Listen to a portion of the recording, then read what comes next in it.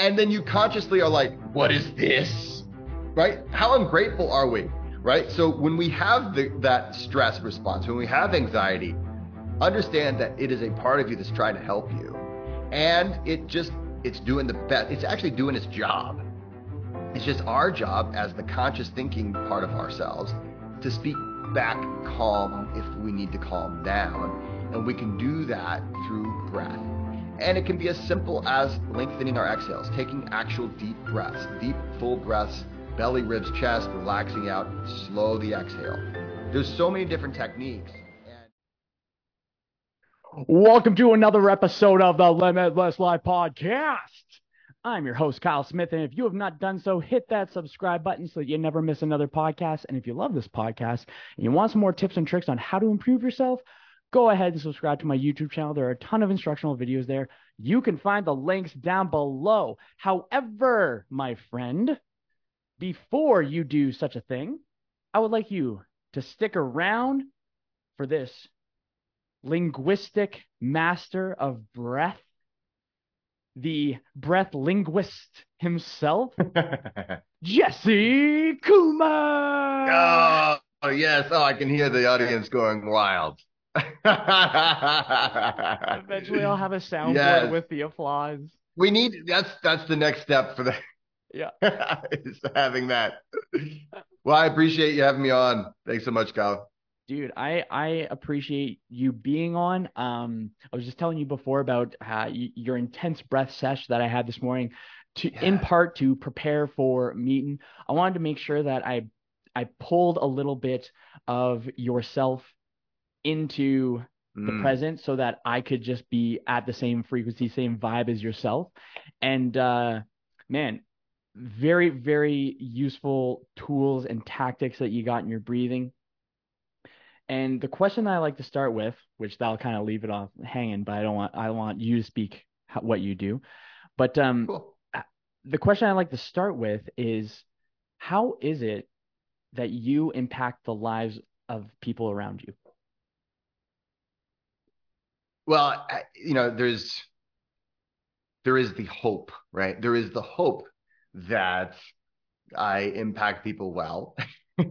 We are creatures that are social. So social creatures look to others to know how to behave, how to respond, how to act, because it's much easier to do that than it is to think critically for yourself. And I am just like everybody else. I am prone to looking at other people to know how to act and how to behave. But I do hope that the time that I invest in my own critical thought and self-examination, hopefully, is impacting people well, so that, as I say on my YouTube channel, that people can choose kindness over any other kind of action, so that we can take better actions for the world around us. So that is my hope. Now, how it actually turns out, we have yet to see, but that is my fervent hope. That's cool, man. That's cool. I like that. So something that you talk about that really stuck out, and it was very much so the very first thing that I wanted to talk about because I thought it was so cool. But it's the concept of the breadth of language. So I know I had like a little bit of it in the introduction, but I think that you talking about the language of breath. And it's so cool because when I was just when I was listening to you, or maybe metaphysically I was chatting when you're breathing to me. Own. It was when I had that thought of the breath being the communication between the conscious mind and the subconscious mind, or the unconscious mind. I was like, oh, perfect. Like, you provided like such, like, with that sentence alone, I'm like, I know that I can articulate it in a way where it's like, oh, it's trying to get the communication between the top to bottom. And language of breath, my man, like, where was that inspiration? Where was that insight? And please share your insights on that. It's freaking cool. Well, thank you. I'm so glad that you found those sessions useful. And when I write a book, this is my second book. So my first book was called A Practical Guide to Breath Work. And I am a firm believer that you need to wait until you really have something to say. And that's when you know you have a project, you've got a song, you've got a movie, you've got a podcast, right? You have something to offer the world that it needs. And back in when I first started with breath work, I needed that book, but it didn't exist. So that whenever I decided I'm going to write that book, A Practical Guide to Breathwork, I was trying to find a way to explain there's a lot of different voices in this space, and a lot of claims and a lot of confusion, at least that I had, especially early on. And so, that's why I wrote my first book, A Practical Guide to Breathwork. Now, me writing books and me thinking about things in linguistic terms, it may just be my nature. I am a recovering English professor. So I did 11 years in academia.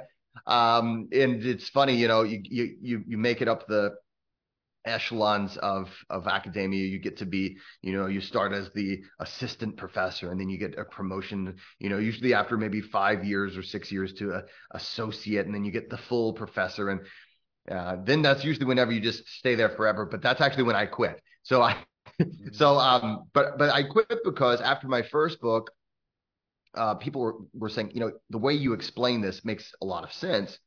And it is the book that I wish I would have had earlier on, or I'm so glad this book exists. But with me, I'm endlessly curious, and when I'm fascinated in something, I'm like, why is this so powerful? I get up every day and I'm still surprised that it is a thing. But when it came to the language of breath, I was continuing, and I have this in my first book. So the first book, it's not like the second book makes the first book obsolete. So definitely, I just want to make that clear. But one of the things I was starting to understand a little bit better is the role of internal awareness in breath work. And so internal awareness is something that so often we talk about. We say, you got to become aware of your feelings. You want to, be more connected, and we talk about it a lot. But what does it mean? What can we do with it? And so and I've been very fortunate to befriend a very prominent neuroscientist in the United States. His name is Dr. Autumn Music, and to study with Dr. Cynthia Price, who's a research psychologist in the field of basically body-oriented therapy. And they've done an enormous amount of research, and that's really helped inform my understanding of how breathwork works, based off of a new understanding of how the human organism works. And so when it comes to the language of breath, and my book explains this in depth, but I want to share it with you and your audience, is the first part of, I do this basically in 3 sections. The first part of the book is explaining why the way we look at ourselves needs to change. We as a species we need to rethink what we are, as opposed to just how to get this paradigm that we've already really bought into. Why is it that, man, we just got to keep thinking within that paradigm? We have to rethink what a human being is. The second thing is, once you understand what you are, then how do we interface with this new paradigm? How does that work? And it turns out, and I'm going to explain the first part a little bit more here in a second, but I want to give you the 3 pieces first. It turns out that when you understand yourself better, the way you even approach breath work changes. The way you approach fitness changes. The way you approach basically how you interface with this thing that is you will change. And then once you understand how those interface, then you can start to use what you learn. You can start to use what is the language, in this case, the language of breath. That's how we speak to this other part of ourselves. And then we have to use that internal awareness to become aware of what that other part of ourselves is saying. So I not to go on and on, but to kind of fill in the blank on that new paradigm. What is that new paradigm? Maybe people might be asking. I am. So yeah, exactly.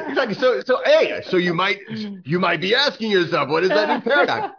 So here's the old paradigm is very clear, and it's very difficult when we have a paradigm. It's very difficult to see outside of it. And actually, this is because of actually what we are, and I'll explain. But we have defenses built in, unconscious defenses that resist a new paradigm. So it's very difficult at first to take on a new paradigm. So if anybody in the audience, if anybody's listening to this and this sounds difficult to understand, just know that it's not just my idea.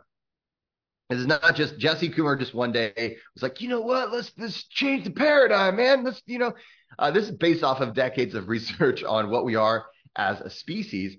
And all I've done is explain it in a way that's a little bit more, I think, easy to understand. I think it was Einstein who said that everything should be made as simple as possible, no simpler, right? So I've simplified it. I've made it to where it's not any simpler. I've not oversimplified it. The paradigm that we live in right now is that we have a mind and we have a body, right? And it's basically that this mind is in charge of controlling the body, and that we walk around, and that's, the body is there just as kind of a vehicle to get the mind from one place to the other.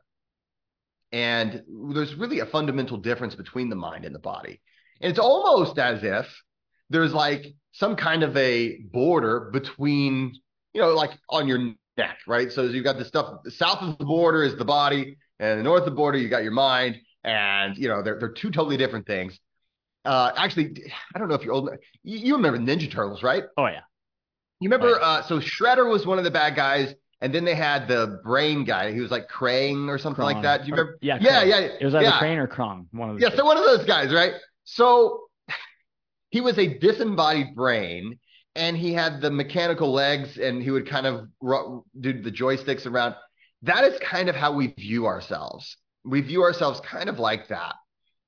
And it's in the book. I actually did some research to kind of figure out where these ideas started. You can go all the way back to the early days of Aristotle. You can trace it back to antiquity. Rene Descartes, famously known for "I think, therefore I am." He's the one that is credited with really codifying the mind body, what we call mind body dualism. That they are two separate things, and you got to listen to your body, because it's gonna, if you take good care of it, it'll take good care of you. But it's not you; it's a thing you possess, right? So so in the language breath, we have to understand that this is a paradigm it's served us better than the previous paradigms, but it is a flawed paradigm.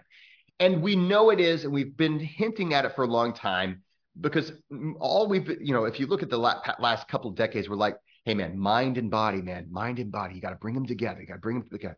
And we've intuitively known this, but it's so difficult. We've got language that it reinforces the separation. We've got thousands of years of separation, believing these two things to be separate. Well, Mm. the new paradigm I'd like to invite a person just to consider. You don't have to believe me. You can just consider it, right? Is that you are one whole organism, and that the mind and the body is all part of one same thing. You are a singular organism, a whole organism. You are 37.2 trillion cells working together as a single thing, and it's all working together to survive and thrive on planet Earth. What we have happening is that we experience this in two kind of distinctly different ways. We have a conscious experience of it. That's what we normally associate with my Mm-hmm. mind, right? My problem solving, thinking mind, who, is what I have access to, right? But the vast majority of who you are and who I am is actually unconscious. So there is a conscious experience, an unconscious experience, and we experience this all together, and we feel like it's all the same thing. But there are two different processes that are co existing at the same time that ultimately make up who you are. And so if we understand ourselves this way, um, as a relationship between these two parts of ourselves that are both important, both very important, not one more important than the other. That's a more accurate way of looking at ourselves, and a more useful way of looking at ourselves than the operator and machine, and really ultimately the slave and slave master, right? We've looked at ourselves that way. No wonder we treat each other so badly. But Mm. if we look at ourselves like a relationship, then what we can start to do is say, well, okay, well, how do these two aspects of myself work? And then we can start to learn how to interface with these two aspects.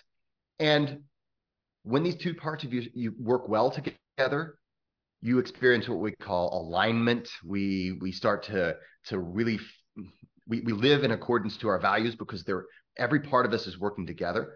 When they're not working together, this is when we have rumination. This is when we experience the negative effects of anxiety and stress. And we misinterpret. We misinterpret. And you got me on a tear here. So I I don't mind. I apologize love. for going on. No, But I'm taking it. I'm just like good. this is Okay. this is good. I'm following along. Like I'm with you. Okay. I'm Well, with you. I just, well, thank you. But so what happens is we've been dealing with this since humans have been humans, though. Mm. This misunderstanding about what we are has led to a lot of grief and stress and suffering. So the unconscious is always speaking to you, to the conscious you, and the unconscious is you, right? So at all times, we're taking in about a million pieces. What? No, what is it? 100 million?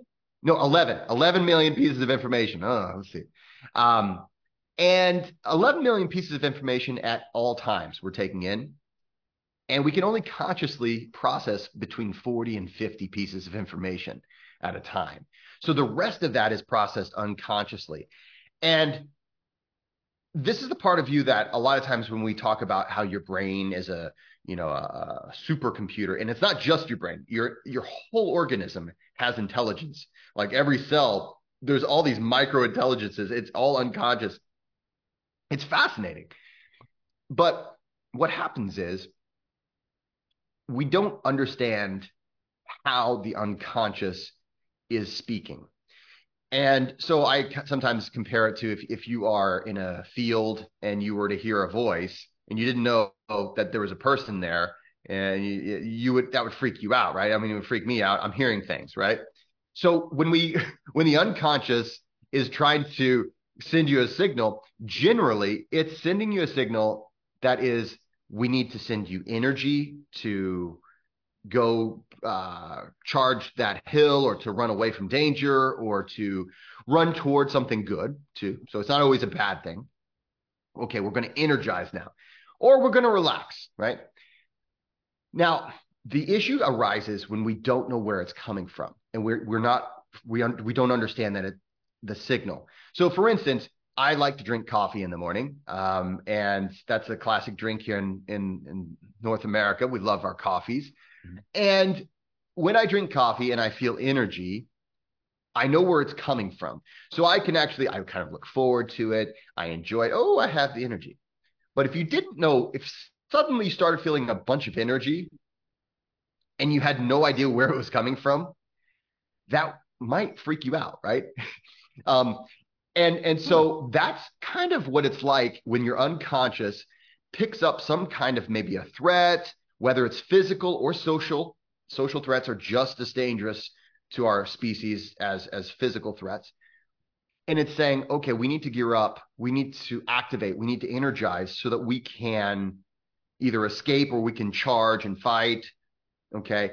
So here you are at the office or at the meeting, right? Or you're about to speak in front of people. This is a classic one. I think most of us, okay, I have to speak at the meeting or I'm in a class. You remember getting called on by the teacher and everybody looks at you and suddenly you Mhm. feel what we call stress or what we call anxiety. What that really is it's energy that you're not really sure what to do with. You don't know what it means. So it frightens you. And and when you're frightened, your unconscious picks that up and it makes you create more energy. So you can feel stress, panic, all these things. Once you start to understand the language of your physiology, the language of your unconscious and the conscious, you start to understand what it's saying to you, then you can start to learn how to speak back. And we don't do that with words. if you've ever tried, just calm down, right? Calm down. I'm just going to say, calm down. We can't, it's not going to work that way. We have to learn to speak in a way that the unconscious is going to pick it up and interpret it the way that you intend to send it. So that's what I wrote this next book about. I wanted to write another, it wasn't like I even wanted to write the book, to be honest. I kind of swore I'd never write a book again after writing my first one, A Practical Guide to Breathwork. I had a bad experience. I broke 2 fingers while I was writing, not while writing, but during the time I was writing that first book. Yeah, I was really into that book, and I broke 2 fingers. I You're like happened to break 2 fingers. getting chalk ready to go to the pen to paper. Right. But I had 2 broken fingers. I wrote it during like the very beginning of the pandemic. My son was home. Everybody was stressed out. It was a crazy time. Thank God for breath work. But it was, I didn't really think I'd ever want to write again. I spoke at a event, and then I was approached, would you like to write? We really liked how you explained this stuff. Would you like to write a book? I thought, okay. Then I fell in love with writing. So I've got more probably in the way. But the thing is, what I wished I would have known when I was younger. When I was younger, I had all kinds of social anxiety. And I am a extrovert, like an extreme extrovert. I am the kind of guy I love social engagements. I love being around people. I'm the kind of guy that's going to talk to everybody in the room. But I also have always had social anxiety too. So it was really a conflicting thing. And if I would have only known that what was happening is my unconscious, knowing that I'm very excited, that this is something that I intuitively love, it's just trying to give you some energy to go run and do all these awesome things you want to do. I didn't know where it was coming from. So I perceived it as something negative, which is what we tend to do. You get this energy, you tend to perceive it negatively, as if there's something wrong with me, or as if there's abnormal. yes, like it's a symptom of a problem, right? Like we look at it and we do this all too often today. We look at stress as a symptom. We look at anxiety as a symptom. Well, you can't have symptoms unless there's something wrong with you. And so I want people to know there's nothing wrong with you when you feel stress, when you feel anxiety. These are absolutely normal things. Every human being who's ever been a human being has felt them. We've wrestled with them. You can look through all the ancient text, all the way back to Gilgamesh and before. You're going to find this as part of the human condition. But now, in the modern age, we have also many more reasons to have these stress, responses. And this leads to rumination. Our conscious, so our conscious and unconscious selves, they have different capabilities. Mm-hmm. So there's things you can consciously do that are not possible for your unconscious self. Same the other way. Your unconscious self is really good at picking up I speak with my hands. So for those of you listening to the audio, we're on Zoom, and I was speaking with my hands, and it said that I was raising my hand in Zoom. So it happens to me all the time. But but your unconscious self is capable of processing loads and loads of information almost instantaneously. It's incredibly good at that. So it's constantly picking up enormous amounts of information from inside of you, from outside of you. It's trying to pick up patterns. It's very good at pattern recognition. It will, based on every event that's ever happened to you in your entire life, it creates a predictive model. Is this safe? Are people generally nice? Are they liars? What is this type of situation generally going to produce? And so we get what we would consider like gut instincts, messages from our heart. Oftentimes we describe it that way, from our intuition. All of those things are basically an insanely high number. Like there's like computers today, maybe a quantum computer, but it's incredible how much information the unconscious can put together instantaneously. And once it does that, it will, if it believes that there's something that needs to be kicked up to conscious processing, it will kick it up there. But it's already going to let you know, I have a bad feeling about this. Or it's already going to let you know, it'll kind of color the experience for you. We don't really do this for everything. And it's only whenever it's like, I need to slow down and really figure this out, that we get that urge to consciously think about something. So it'll kick something up. So now you have conscious awareness, and you're starting to use that conscious thinking part of yourself. And now, again, we can only process about 40 pieces, maybe 50 pieces of information at once. So we're much slower when we use our conscious self. But the conscious you is capable of close examination, critical thinking. Unconscious, it will come to split second decisions, really intuitions that may or may not be right. And it doesn't even care if it's right. It's just trying to keep you alive. Mm-hmm. And so the conscious you is like, I want to be correct. I need to spell check. I need to, make sure that everything is correct. So I need to filter it, right? Yeah. And so the conscious you is capable of slowing down. It's not trying to slow down, but it's only going to be so fast. But it's capable of checking for accuracy. And then it's also capable of thinking in the future and in the past. Your unconscious cannot think of anything but the here and now. So what has always happened for us humans, and this should hit home for if your listeners are human, right? If you're the kind of person who's a human, this may apply to you, right? So, so what happens is, what you'll do is you'll think of something that is either going to happen in the future or that's happened in the past. And it's maybe unsettling, right? So maybe you've got an algebra test the next day, or an interview, or maybe there's a hurricane coming for your area or something like that.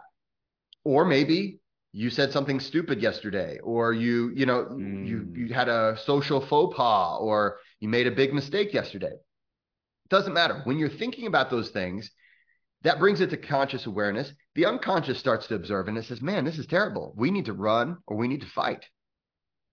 And so the thinking process is going, so it's going from boom to subconscious, then the conscious story that we are thinking of with that feeling, and then that conscious story impacting our subconscious feels. And so what we have is rumination. The unconscious is trying to activate you so that you can do something about whatever is going to happen tomorrow, or whatever is happening has already happened yesterday, but it doesn't understand that you can't do anything about it right now, right? And it keeps kicking that up to conscious awareness, and it keeps saying, solve this problem, critically think, find the answer, and we all can relate to this. This is that 3 a.m. You wake up in the middle of the night, and and it's like, I can't go to sleep now because, right? And consciously, we know we cannot do anything about that right now.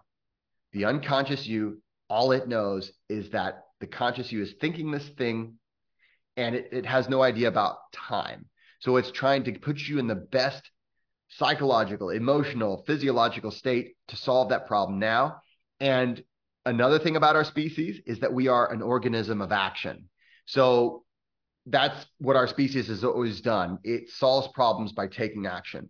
So it's generally not the type that is going to sit here and just wait for the problem to be solved. We intuitively know, unconsciously know, that action is the way we solve problems. So it's trying to gear you up for action. It sends you emotions. It sends you changes in your autonomic nervous system. So your heart rate goes up, blood sugar goes up. You've got all these changes. And so if you don't know what's happening, this is all very threatening. This is all very disconcerting. This is what there was a statistic, I think about 2/3, and this was even before 2020, but 2/3 of doctors' visits in the United States had some kind of element of stress or anxiety in what the patient was reporting. We don't know what's happening to us. So we go to the doctor, we say, hey, we're having these problems. And I don't feel like anybody is explaining this in a way that we can understand. And so I thought, okay, I have to write this down. So that is, I have a deeper explanation in the book as far as how all this works. But using our breathing, this is where the language of breath comes in. We can start to speak back to this part of ourselves. And when you do that, it's also important to understand the message so that you're speaking back appropriately. I married into a Puerto Rican family. My wife and her family are there from Puerto Rico, so they all speak Spanish. And I can say, where is the bathroom, right? ¿Dónde es el baño? Right? The But necessities. then this is, but here's the problem. If it's not within pointing distance, I'm screwed. Because, if they give me directions, I have no idea, because I don't actually understand, right? I just know how, so if as long as they point, I'm okay. It's the same with breath work. So we want to learn what the unconscious is trying to say to us, how to respond back. And then we want to know what the unconscious is saying so that we can have this conversation. And this is something that it's never going to end. The unconscious you has been there longer than the conscious you. As far as our cognitive development is before we're even born, the unconscious processes are going. And so we have to learn, okay, I have to not only learn this is not a bad guy. There's nothing wrong with me, but also it's always wanting to speak to me. I need to understand what it's saying so that I can reply in a reasonably uh, intelligent way. Sometimes my in-laws forget that I don't speak Spanish because I did the white guy smile and nod thing. I'm like, exactly. And then they'll start to speak Spanish to me, forgetting that I don't understand what they're saying. And it's really uncomfortable, because I have no idea what they're saying. And I'm doing my best, but until I start to understand the language, I can't really speak back. So it's a matter of when it comes to the language of breath, it's not just breathing techniques. It is learning to decipher what the unconscious is saying so that we can start to learn to speak back to it. Mm. It's like the breath is a tool for translation. It's more, it is a tool for translation. The breath itself. So in the book, of course, like I said, I apologize to all of you guys who had to take college English classes on behalf of myself and all other English professors. I was not I did teach some literature classes, but my primary focus was research and rhetoric. So research and rhetoric, for those of you guys that are familiar with that, you may know, I was, I'm the type of, I focused on trying to learn as much as you can about a subject and then putting it into words that is understandable. So explaining things. And so the best I can, one of the things I compare the breath to is it's just like how we would communicate. So a breathing technique. So let's suppose it's box breathing. In my book, you're going to find a bunch of techniques that you've seen before and some that you've never seen before, but they're based off of techniques that have existed for thousands of years. Okay. I'm not going to sit here and say that I invented anything new. It's all either exactly things that have been around for thousands of years, practiced by ancient yogis and people of the past, or there are things that are based off of that. So there are techniques in the book that are somewhat original, but there's nothing that's like, one day I just woke up and I felt like it was this. Oh, I'm Yeah. not a guru. All right. And so the thing is though, what I do is I say that a technique is a lot like a sentence or a phrase. Mm. Right? So let's suppose it's box breathing. I think most people have heard of box breathing. Well, box breathing, you're going to breathe in for 4, hold for 4, out for 4, hold for 4, and then you can do variations on that. Now, most of the time we just focus on, okay, we're going to count in for 4 and hold, and then, da, da, da, okay. Now that might be the words that you would say. But as you and I, of course, we got to just kind of hang out and just cut up a little bit before, and I'm really glad we did. Me Um, too. but I think we all understand, and you might have heard this, that it's only about 20% when we're talking to each other, like the actual meaning that we convey to each other is only 20% the words. It's about 80% is how you say what you say. So like things like tone, inflection, presence, those are the things that really communicate more than even the words, oftentimes, what you're trying to get across. And it's the same with breath. So we have techniques. And this is why I think a lot of times, like my clients will reach out to me, they've actually practiced breath work before and they've got all these techniques, they've taken all these courses, and they say, it kind of helped at first, or man, it was life changing at first. It's kind of faded. I don't know, it's not doing the thing anymore. And what happens is, first of all, they were in the old paradigm where they weren't listening, they were just telling. That's not a great way to Mm. create a relationship. But the other thing is, they didn't understand that how you say what you say affects what you say. Are you in a partnership relationship at all, Yep. Kyle? Right now, Yeah. me Her name's too. I've been Kendra. She's married an now absolute rock for star.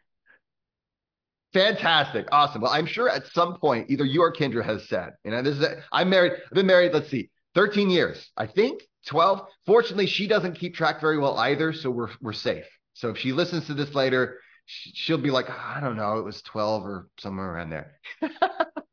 But if you're in a relationship long enough, you're going to hear or you're going to say, "Hey, it wasn't what you said; it was how you said it." Right? Mm. And we do this. We're human beings. Even the nicest, kindest person will have an off day, and we'll say something kind of the wrong way, maybe with a little attitude, and it'll mean something different. So in the language of breath, there's a lot of attention to volume of how much air you're taking in, breath mechanics, how you're breathing, because it's just like, for instance, when you say to Kendra or whenever I say to my wife Nicole, I love you, right? So those words mean something. But if you scream it, I love and you're like hitting your chest or something, they're like, what, maybe they're rethinking this whole partnership. It's like, I don't know what's going on here. Mm. So we have to match our tone and inflection and presence with the words that we're saying. And when we do that, then we can actually send a more powerful, an actual message that is really going to be meaning what we mean to send. And then we need to be able to listen. Okay, did the unconscious hear me? Am I getting any kind of feedback? Right. And that's how we do it in relationships, right? Whenever I talk to my wife, I we generally start wherever our day was, right? Okay, she's at work, I'm at work, we'll meet, maybe we're both stressed out, right? So Mm. we have to start there. We can't start at, okay, good night, love you, it's time to go sleep. We start where we are, and then we have to listen to each other. Okay, I'm looking at her face, and she had a rough day. I had a pretty good day, but I need to meet her where she is. And that's how we work with relationships. Within each of us is the Nice. same thing. And so we have to learn to respect that aspect. Man, if that unconscious part of you is freaking out, you can't just expect to do like one simple trick, breathing technique, and then that's poof, it's gone. Just like if my wife came home and she got fired or, got in a car accident, I can't just say, "Hey, it's all going to be all right. All right, what's for dinner? Let's go have a great night." Let's say, it's you know, it's the same way. We have to learn to look at ourselves as a relationship. And when we do that, and we can start to build that alignment, man, before you know it, it's not just that master slave thing that we hear about so often. It is a relationship, and I can trust myself now because I don't have to Hmm. white knuckle it. And so that is the language of breath. That's why I had to write the book, is because I've started to understand what we really are as humans, as our organism, and I started to see how it's changed the lives of my clients, how it's changed my own life to look at myself in this way, and to develop this kind of what I call a breathwork philosophy. Again, there's all kinds of techniques that are interplaying in this, as far as, okay, are we super ventilating, are we CO2 tolerance, training, are we doing all of those, they all play a part. And how do they create that relationships? Because I want to create a good team, because I think that's what causes us to live happily and to really take the best actions for our own lives. I think that's pretty sweet, dude. Yeah, Man, thanks. there a couple cool points that I had that really popped up that I think is cool. That's very much so in alignment with my own philosophies of existence. Beautiful. I don't really put in one specific part, but you're just like Yeah. going along. I'm like, oh man, this guy's like in my brain. Yeah, I'm just gonna listen. Just gonna listen. It's freaking cool. But I think I like what you're talking about with the kind of like the relationship. I like to think of it as the collaboration between the conscious and the unconscious. Here it is. And I think of the subconscious or the unconscious as the physical body, and then the conscious as the only variable that separates human beings from each other. So like Mm, from the existence or from the very point, whatever someone's particular philosophical or theological or religious beliefs are of the beginning of time, no matter mm, what, is that there has to be a creation or for things to be in existence. okay. And so the thing that I recognized, and this is my philosophical pursuit of answering the question of what is the truest truth. So I went Oh down a boy. rabbit Oh hole. Yeah, boy. yeah, I yeah, love where what from one bearded man to another. yeah. This is good. This is good. Yeah, exactly. So with this idea or this question, the only thing that separates humans is our consciousness from one or another. We're all made up of the same universe material, or we're just carbon creations, right? So this is the consciousness that separates us. So it's kind of neat, like what you're saying with how if you're a human, there's so many things that all of us have as common denominators that we can all collaborate with, and then it's just our consciousness that comes up with these neat little solutions that are something that we've created to extend outwards. And to go into the part where you were talking about where it's the marrying of the two, I Mhm. like to think of it like have you ever heard of the Japanese philosophy of ikigai? A, I Yes. so Yes. it's kind of like that Venn diagram where everything overlaps. And when you have two Hmm. circles that overlap, that center spot is the vesicus Pisces, and that is the embodiment of the dualities between two extremes of a spectrum. Hmm.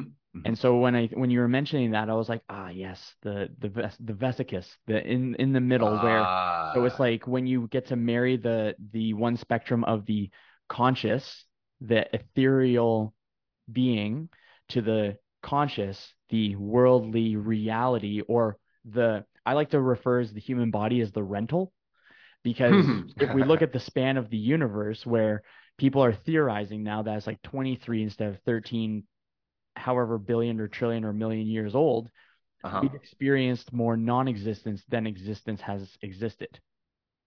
Mm. And so our consciousness So maybe, oh, go ahead. so what you're saying is that we experienced non-existence. Yes. More than Oh, we've ooh, experienced ooh. existence. Okay. And so, because we're just working off of our own timelines more often than not, but if we remove our timelines out of the way, then there's the universe's timeline. And so, what I found with, because obviously we're talking about breathing, what I found with Yeah. the breath is Hmm. that, um, what I found with the breath is that it's one of the coolest ways to be able to sync up the consciousness and the physical being so that there is that there's less resistance to that marrying of the two dichotomies or the two dualities. And I think Hmm. that within that breath, it connects us to the larger sum as well as um, significantly improving our subjective universe with the objective universe. I think it syncs that up. That was a little bit of a Hmm. rabbit hole thought. No, I love it. I love it. Um, what if? Hmm. What if? I think sometimes we look at anything that's physical as, especially our own physical form, as something other than ourselves. Hence the rental, or sometimes people call it the earth suit, or things like that. You've not heard that one? Oh, yeah, that one's. I love the earth suit. I tend to I you know I think that is something that um you know I think some of that originates from the fact that we see the physical side. We actually see a physical death there. We don't see it an unconscious death. So we might say, okay, that person returned back to the universe or went to heaven or had some kind of a spiritual maybe rebirth somewhere else. What if every atom, every part of you is you? What if Mm. it is that um, that there is there's no part of you that isn't you, and when we experience death, um, that's where we want to say, okay, there's something beyond that. And I tend to believe I'm hoping that's the case, right? So I've never been there, but I would hope that's the case.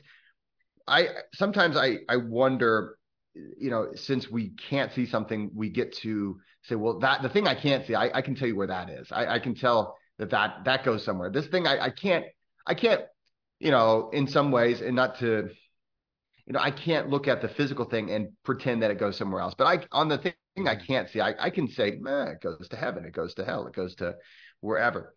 What if it's more complex than that? What if it's different? What if we are, uh, this is where, this is outside of language of breath here. Okay. So Fair. language of breath is trying to deal with the time that we're alive.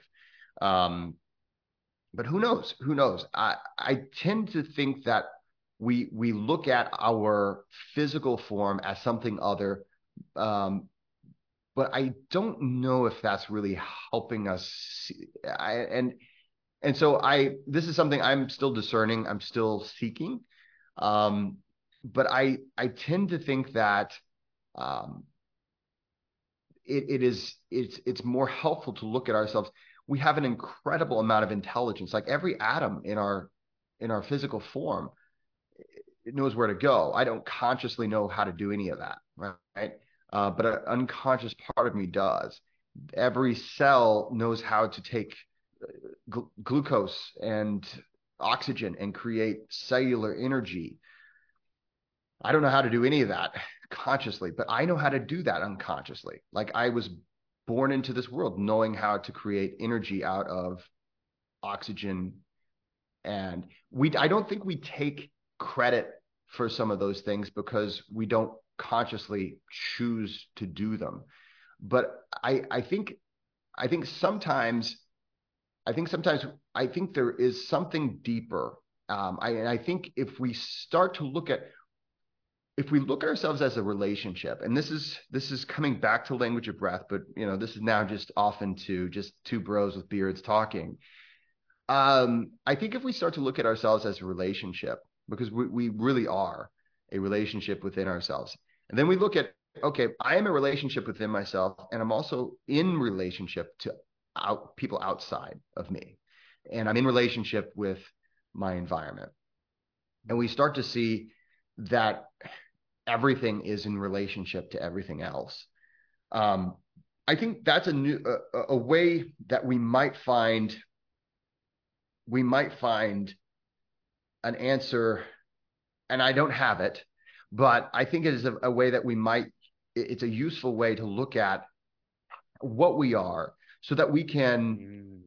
maybe find a way, because oftentimes we seem to come to the same basic conclusions, right? We seem to kind of, uh, you know, uh, kind of, okay, it's the same basic things, and not to say that those are wrong, but when we look at ourselves as an owner of a body, as opposed to an entire organism that works within and within itself, I think sometimes we cut ourselves short, and Mm. this is where um, we can often think there's something wrong with us, and we start to look at ourselves like, I got a stomach problem.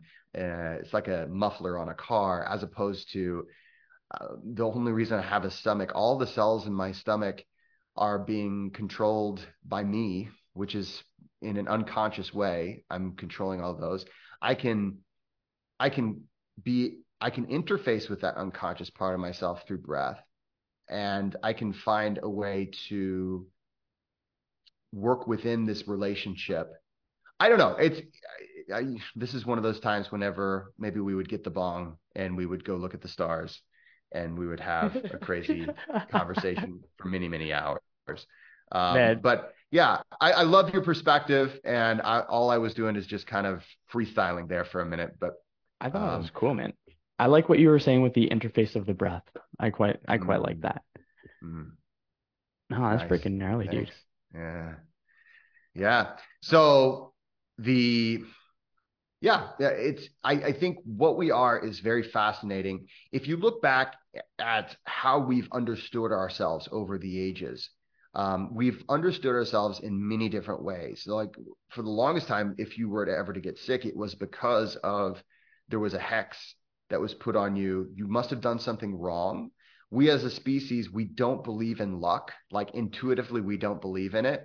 And some of us proudly don't believe in luck. But it's it's just there is in statistics, it is a variable. You have to take into account that there are going to be things that are unplanned that might happen, and it may happen for no reason that you had anything to do with, right? And it may happen to a person who we might say totally deserved it, but it might be a great person. We can't always say, well, everything happens for a reason. We love to say that. We love to believe it. But and we know unconsciously that we have these systems that tend to make that seem. We try to make the case for ourselves. Mm. But when it comes down to how we interface um, with the world around us and with other people, I think that when we look at ourselves as a relationship and we have to have compassion for ourselves at that point. And when we see the human organism as a relationship, like for the longest time, there was a time when actually the longest held scientific theory, so the longest held medical theory as far as what a human being is, was it was the theory of the four humors. So they believe that you're made of, and you've heard of this. So you're made of phlegm, yellow bile, black bile, and blood. And when these things came out of the balance, then illness or mental illness or grouchiness or whatever would arise. And that was 2,500 years where we couldn't see ourselves any other way. That was how it worked. And they developed ways of saying, well, if you have too much blood, that is also you're hot. You're hot blooded. You are a hot person. You're sanguine. And if you have too much black bile, it was cold or dry, and that was because we believed that the universe was made out of four elements, and Mm. when those elements were in alignment, that's how everything exists. And th- there was a lot of utility. That was a better system than believing the only reason why you got sick was because you got hexed or because you did something wrong. It was like, okay, there might be symptoms. That was when doctors started and physicians started to actually ask, okay, so what have you been eating? Where have you been hanging out? Have you had this kind of activity? They would prescribe exercise and change in diet. They would also prescribe silly things like roosters or in my book I talk about how there's this one guy who went to his doctor one day and he had arthritis and he got prescribed a rooster because it was a dry bird and it was a hot bird and that would surely balance your humors. Here in the United States, humorism lasted all the way to the 1800s. And here in the United States, our first president was George Washington, and his official cause of death was a throat infection, but he was bled. So the bloodletting was to balance his humors. He was bled 40% of his blood. And we're talking like, I mean, obviously that didn't help him any, right? But that was, a person could not see outside of that perspective. And that was the president's physician. Or I guess at the time it was a former president. The guy was rich. It was a high-end physician. It was not just some schmuck off the street. He was very well learned. And he said, well, this is obviously the best treatment. So it's important for us, I think, to examine our paradigms and to just be open and to understand that the unconscious doesn't want to be open. The unconscious, you and me, I'm just as guilty as this as anybody else, wants to say the way that I see the world is what I don't want to have any new information. And that is because as far as you unconsciously know, the way you see the world is what has gotten you to stay alive this long. It's what's allowed you to advance this long. It's what's keeping you safe. So And that's so why any new paradigm information, shifts are tough. They're tough, exactly, Mm. because there are processes in you that you're unconscious that will try to prevent you from believing anything new.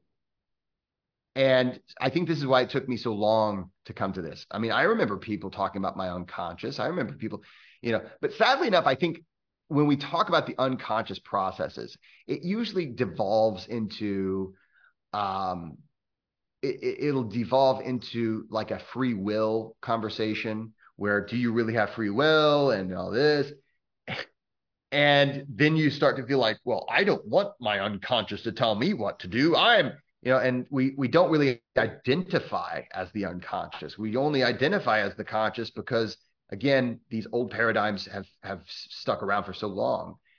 So I would encourage, and I don't claim to have the answers, but based off of this paradigm that I've been able to uncover, strangely enough, it's been around most of our lives, but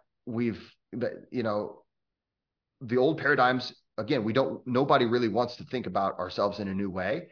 Um, it's really opened up a way for me to see my fellow man as I'm in relationship to every other person. And it kind of takes it back to that question you asked me now that I think about it at the very beginning, how we impact each other. And we love to, sadly enough, we think about my life is, I'm on a mission and I've got this thing, but everything we do impacts people around us. How we behave is observed by other people's unconscious, and it will inform them how to behave. And so if you're out there, you are in relationship to every other person. You're even not even the ones you're talking to, but every other person that's in visible, distance, earshot of you is being impacted by how you're behaving. And we're in relationship to each other, within relationship to the environment we're in.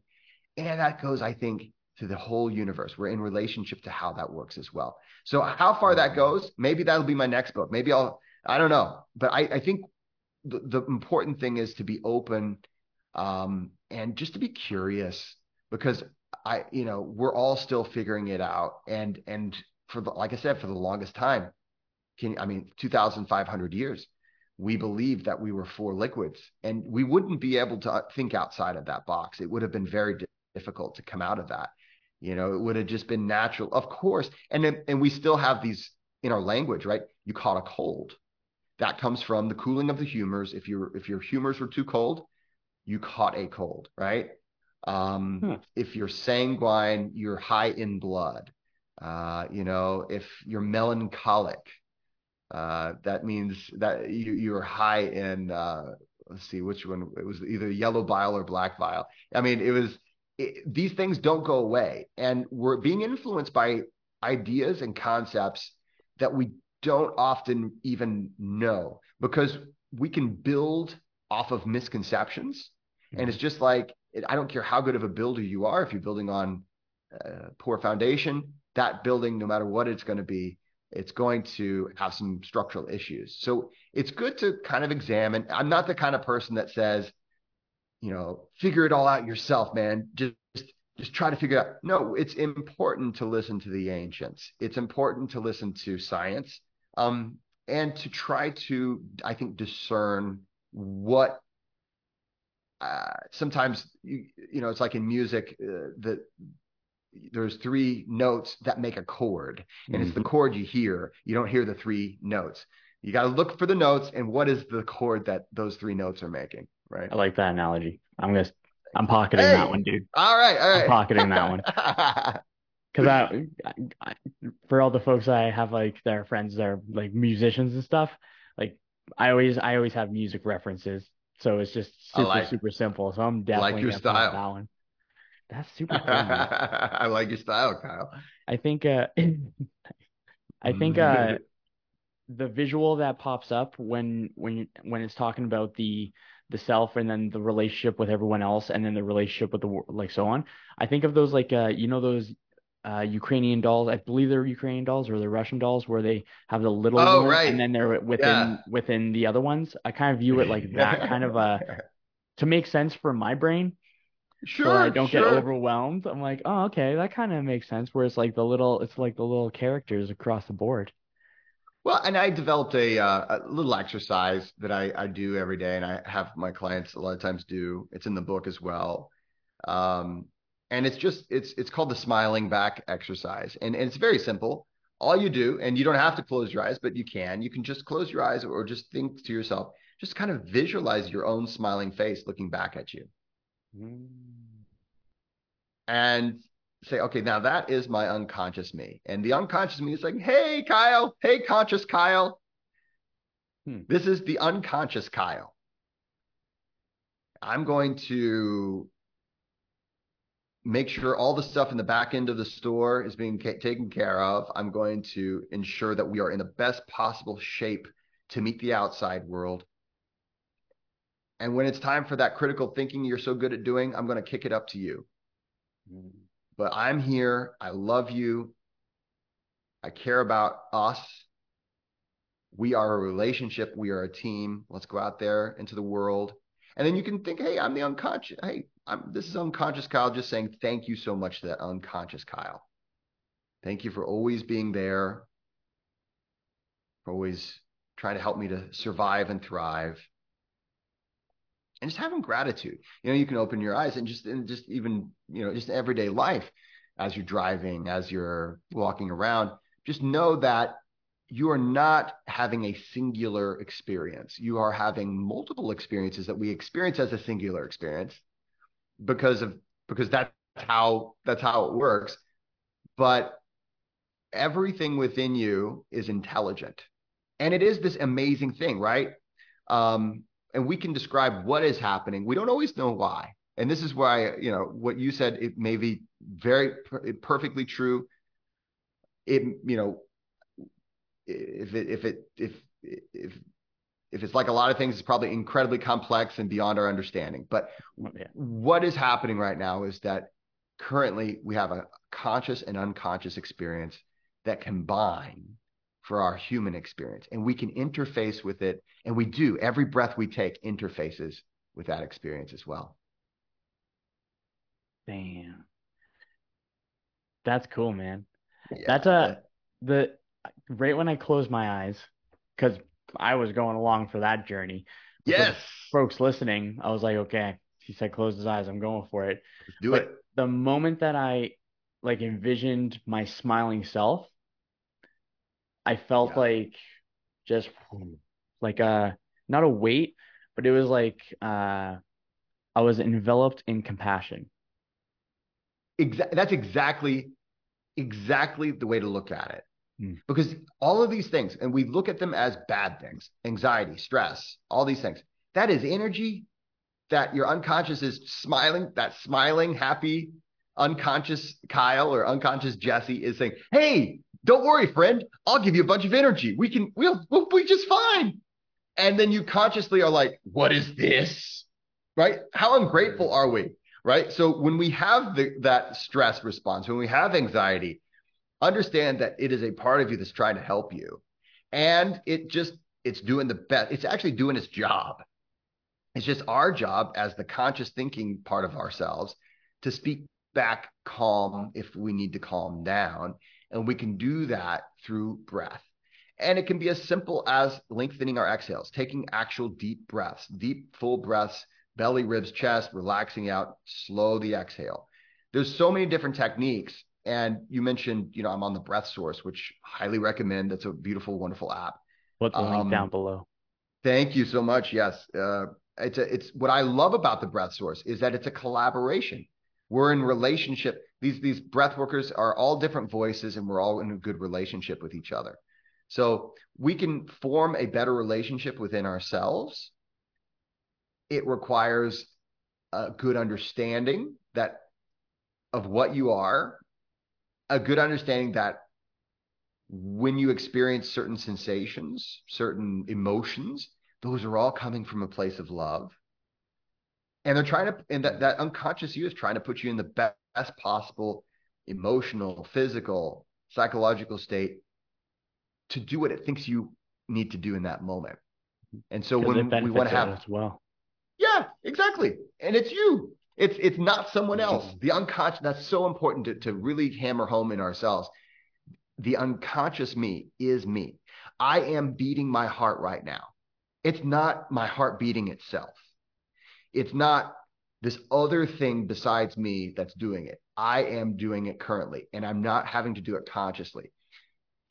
It takes a little while for this to set in, but we are more than just a conscious experience, a singular experience. We have simultaneous experiences, and they're all working together to create the life that is you.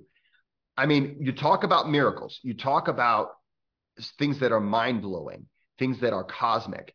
Why all this happens, I don't know. All I can tell you is this is what is happening. And it's something that can bring you incredible suffering if you form a bad relationship within yourself. And that generally comes from a misunderstanding, just like any bad relationship ever that we've ever been in between two people. Or if we have a decent understanding of ourselves, of this relationship that's us, we can have a really good relationship. Mm-hmm. And that is what I'd love to offer in my book, in my courses, and to all my clients. Damn. You know, it's really funny because normally I'm much more of a talker. I think it's funny. Before we started recording, I think I actually said I like to talk. And there's been like a handful of episodes where I've been chatting, or not even really chatting, where it's just like, oh my gosh, like I'm making notes. And this Sure. happened with one other person before, but I was making notes and I was listening, and then I was like, oh shit, no, I'm on a podcast right now. I have to like talk. I'm not just in a course. I'm not just taking notes as if I'm like in a course, like learning things. I'm like, oh shit. I think that there's something beautiful in that where it's like that's an indicator of presence. And I think what is what what I'm understanding from that, from what I'm thinking of the body mind alignment, is that what you're speaking is just intuitively correct along with all the information that you got. So you got like the sweet spot where I like to put it in I stole this from Rob Dyrdek, but he has his whole world where it's broken up into art, science, and magic. Ooh, So there's the okay. art of things, Yeah. there's the science of things, and there's the magic of things, and all of those put together I like create a that. very fulfilling, joyful, energy neutral existence. Yeah. Yeah. Yeah. Yeah. And man, you got her science and magic and spades, dude. You're just like Well, you're just thank you, like brother. whipping out a wand. Well, Yeah. I want to offer to everybody that's listening. My book is coming out in October. And if you're interested in learning more about this sort of thing, that's what the book is about. And I also offer training to breathworkers. So I do run a breathworker school.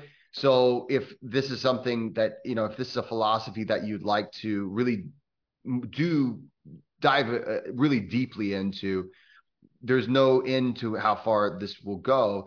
And I'm still learning, and I'm very fortunate that we've graduated a lot of amazing breath workers who come back and they said, this is something I've found out, this is something I've learned, and we incorporate those things into our trainings as well. But I am going to be doing a free a challenge, because of course I'm having a book launch, right? It's coming out in October, so October 24th. So the book is available for pre-order right now from all place, anywhere a book is sold, you can find it now for pre-order. Of course, Amazon and all those places are pretty easy, but in Barnes and Noble, Books a Million, all those. But this whole concept, this paradigm, is such a game changer. Once it's really something that you can embrace. And I will say it's difficult even for me, right? Because our whole culture is in the old paradigm, master slave, Krang and machine body. I mean, we are in that paradigm so much. I mean, to call your body a machine, we do it all the time, right? Our brains are computers, our bodies are machines, and we're stuck in those things. And the metaphor has become a hindrance as opposed to something that help us learn. Mm. So what I want to do is, with the book launch, I'm doing a free challenge. And I will send you the info for that. If you just go to my website, it's languageofbreathcollective.com or jessecoomer.com. You can sign up for the email and you'll get the opt-in for the free challenge. It'll just be 3 days. In 3 days, we'll get together and it'll all be ways to start to hear that voice of the unconscious. Once you know, and this is the crazy part, there are undeniable voices that are happening within us at all times, that are happening currently at this moment. And once you can start to really become aware of them, then you're like, wow, that's legit. And that's when breath work opens up and it becomes something that's, I love I thank you so much. You mentioned you've done my breathwork sessions and those are fantastic. And there's a whole art to that I teach my breath workers. There's a lot of that. I love what you said, art, science, magic, because that's breath work. Um, and that's us. That's all of this, right? And so once you start to learn that that paradigm really is different. We have to prove it to ourselves. Experience is what the unconscious is looking for to prove that thing. Once you prove that to yourself, then you're in a place where you can really make some powerful changes to that relationship to make it into a positive relationship. Then you're the Jesse Coomer that is, instead of being, misunderstanding the energy that I get when I am going to go be social. I misunderstood it for anxiety. I realize it's excitement. It's easy to see. I don't have to consciously reframe and do all these tricks that people do before. I just intuitively know it because I know myself that well and I know my team. So I want to invite everybody to that. That's going to be I think the first week in October. And again, just sign up for the newsletter and you'll get the updates on that as they come out. And you can always find out, of course, jessecoomer.com, or you can go to languageofbreathcollective.com for if you're interested in training to become a language of breath worker, or we also do have an online course that we offer as well. So, but yeah, these are things that are available to us, and I just am so excited that I got to bring it to your podcast today, Kyle. Dude, I'm going to partake in the 3 days for sure. Definitely. It's I going to hope be you, fun. yeah. And I'm not 100% sure. I don't think I made a note of it. Did you mention Mhm. what your new book name is? Yes, yes. The new book is called The Language of Breath. Okay, And it is here The it is. Language of Breath. Okay, Yeah, cool. The Language of Breath. And then the other And one was The Practical Guide to Breathwork. my first book is A Practical Guide to Breath Work. And it's currently available on Amazon, Audible, and Kindle. And it's a fantastic the way I wrote that one. The first half of it is the why. This is what's happening. This is what breathwork does. This is kind of the history of how we got it in the West. And then the second half is all techniques. So I wrote it so that the day you pick it up, you can start practicing the techniques as you read the first half. So you can just flip to the second half, start practicing, kind of experimenting. Language of breath is a little bit different. Language of breath, I take you on a step-by-step journey, how to form that relationship with the unconscious, how the language works. There's at the end of every chapter what I call language labs. Yes, I'm a former English professor. I can't help it. I'm a sucker So for alliterations. yeah, right. So I can't help it. So I have language labs at the end of every chapter, ways that you can incorporate what you learned in the chapter to develop that relationship with the unconscious. And again, that one is on sale right now for pre-order. And if you do the pre-order, you're guaranteed the pre-order price, and it'll be delivered to you on October 24th. And that's worldwide. As far as I know, sometimes in overseas, the delivery date is a little later, but at the earliest you'll get it is if you do a pre-order. But October 24th, on this side of the globe, you're pretty sure to get it on time. That's pretty cool. Dude, what a great podcast, man. Like Awesome. you're a wealth of wisdom. You are you're you got some great vibes, you have great energy, you got great knowledge, wisdom, you got objective, subjective information that you're drawing from. Yeah, man, I think that what you're doing is awesome. I think it's helping so many people. It's very much in alignment with my own kind of intention and purpose and mission of my own existence. So it's like meeting, or it's like having a conversation with the brothers in arms in a way, where it's like, oh, Yes. sweet.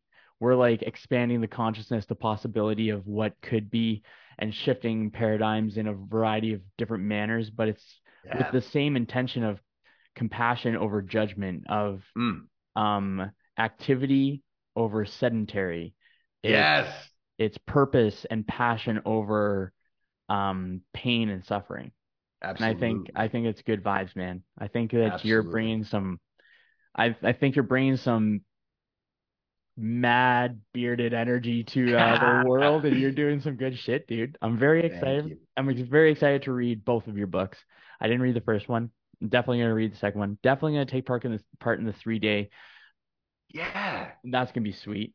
Yeah, that'll be really cool. I'm very curious to learn a new language. Hey, Yes. Yes. Join the language class. that's awesome. Well, my man, like getting I feel like I could probably talk with you for hours, but obviously there's other things to do in a day, I suppose. But I like to always finish up my podcasts with two questions. Sure. And the first one, and you can take a breath in between each one if you want. It's totally up. Okay. Yeah. See what the subconscious pulls towards you.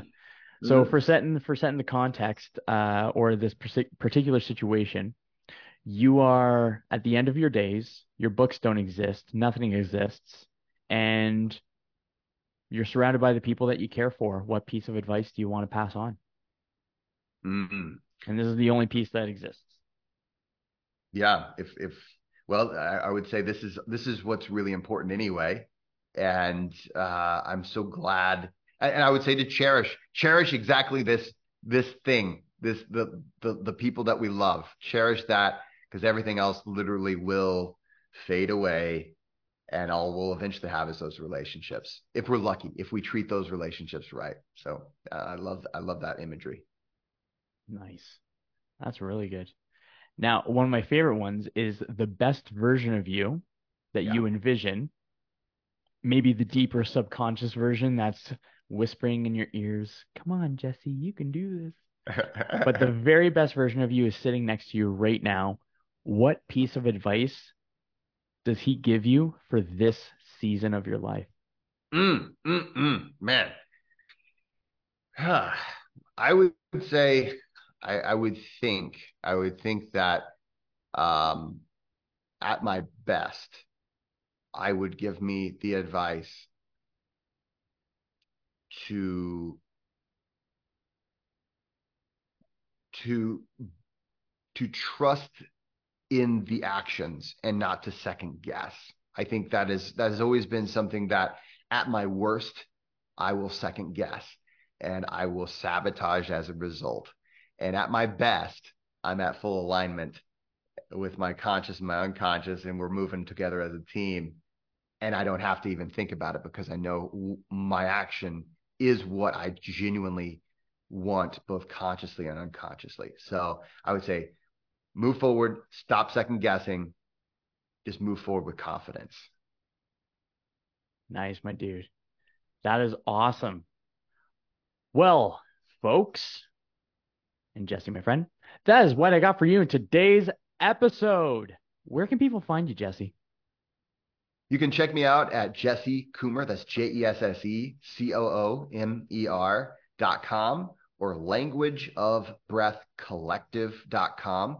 You can also find me on Instagram at Jesse Coomer Breath. And those are the primary places. I also have a YouTube channel. If you just Google Jesse Coomer Breath, you will find me, and I'll be all over the place from there. Of course, my books are coming out anywhere that fine books are sold. So hope to see you at any of those places. And if you'd like to get involved in the free 3 day challenge, just sign up for my email uh, list. Just go to the website and you can sign up for that email list and you'll be notified when we start. Nice. That is awesome, my dude.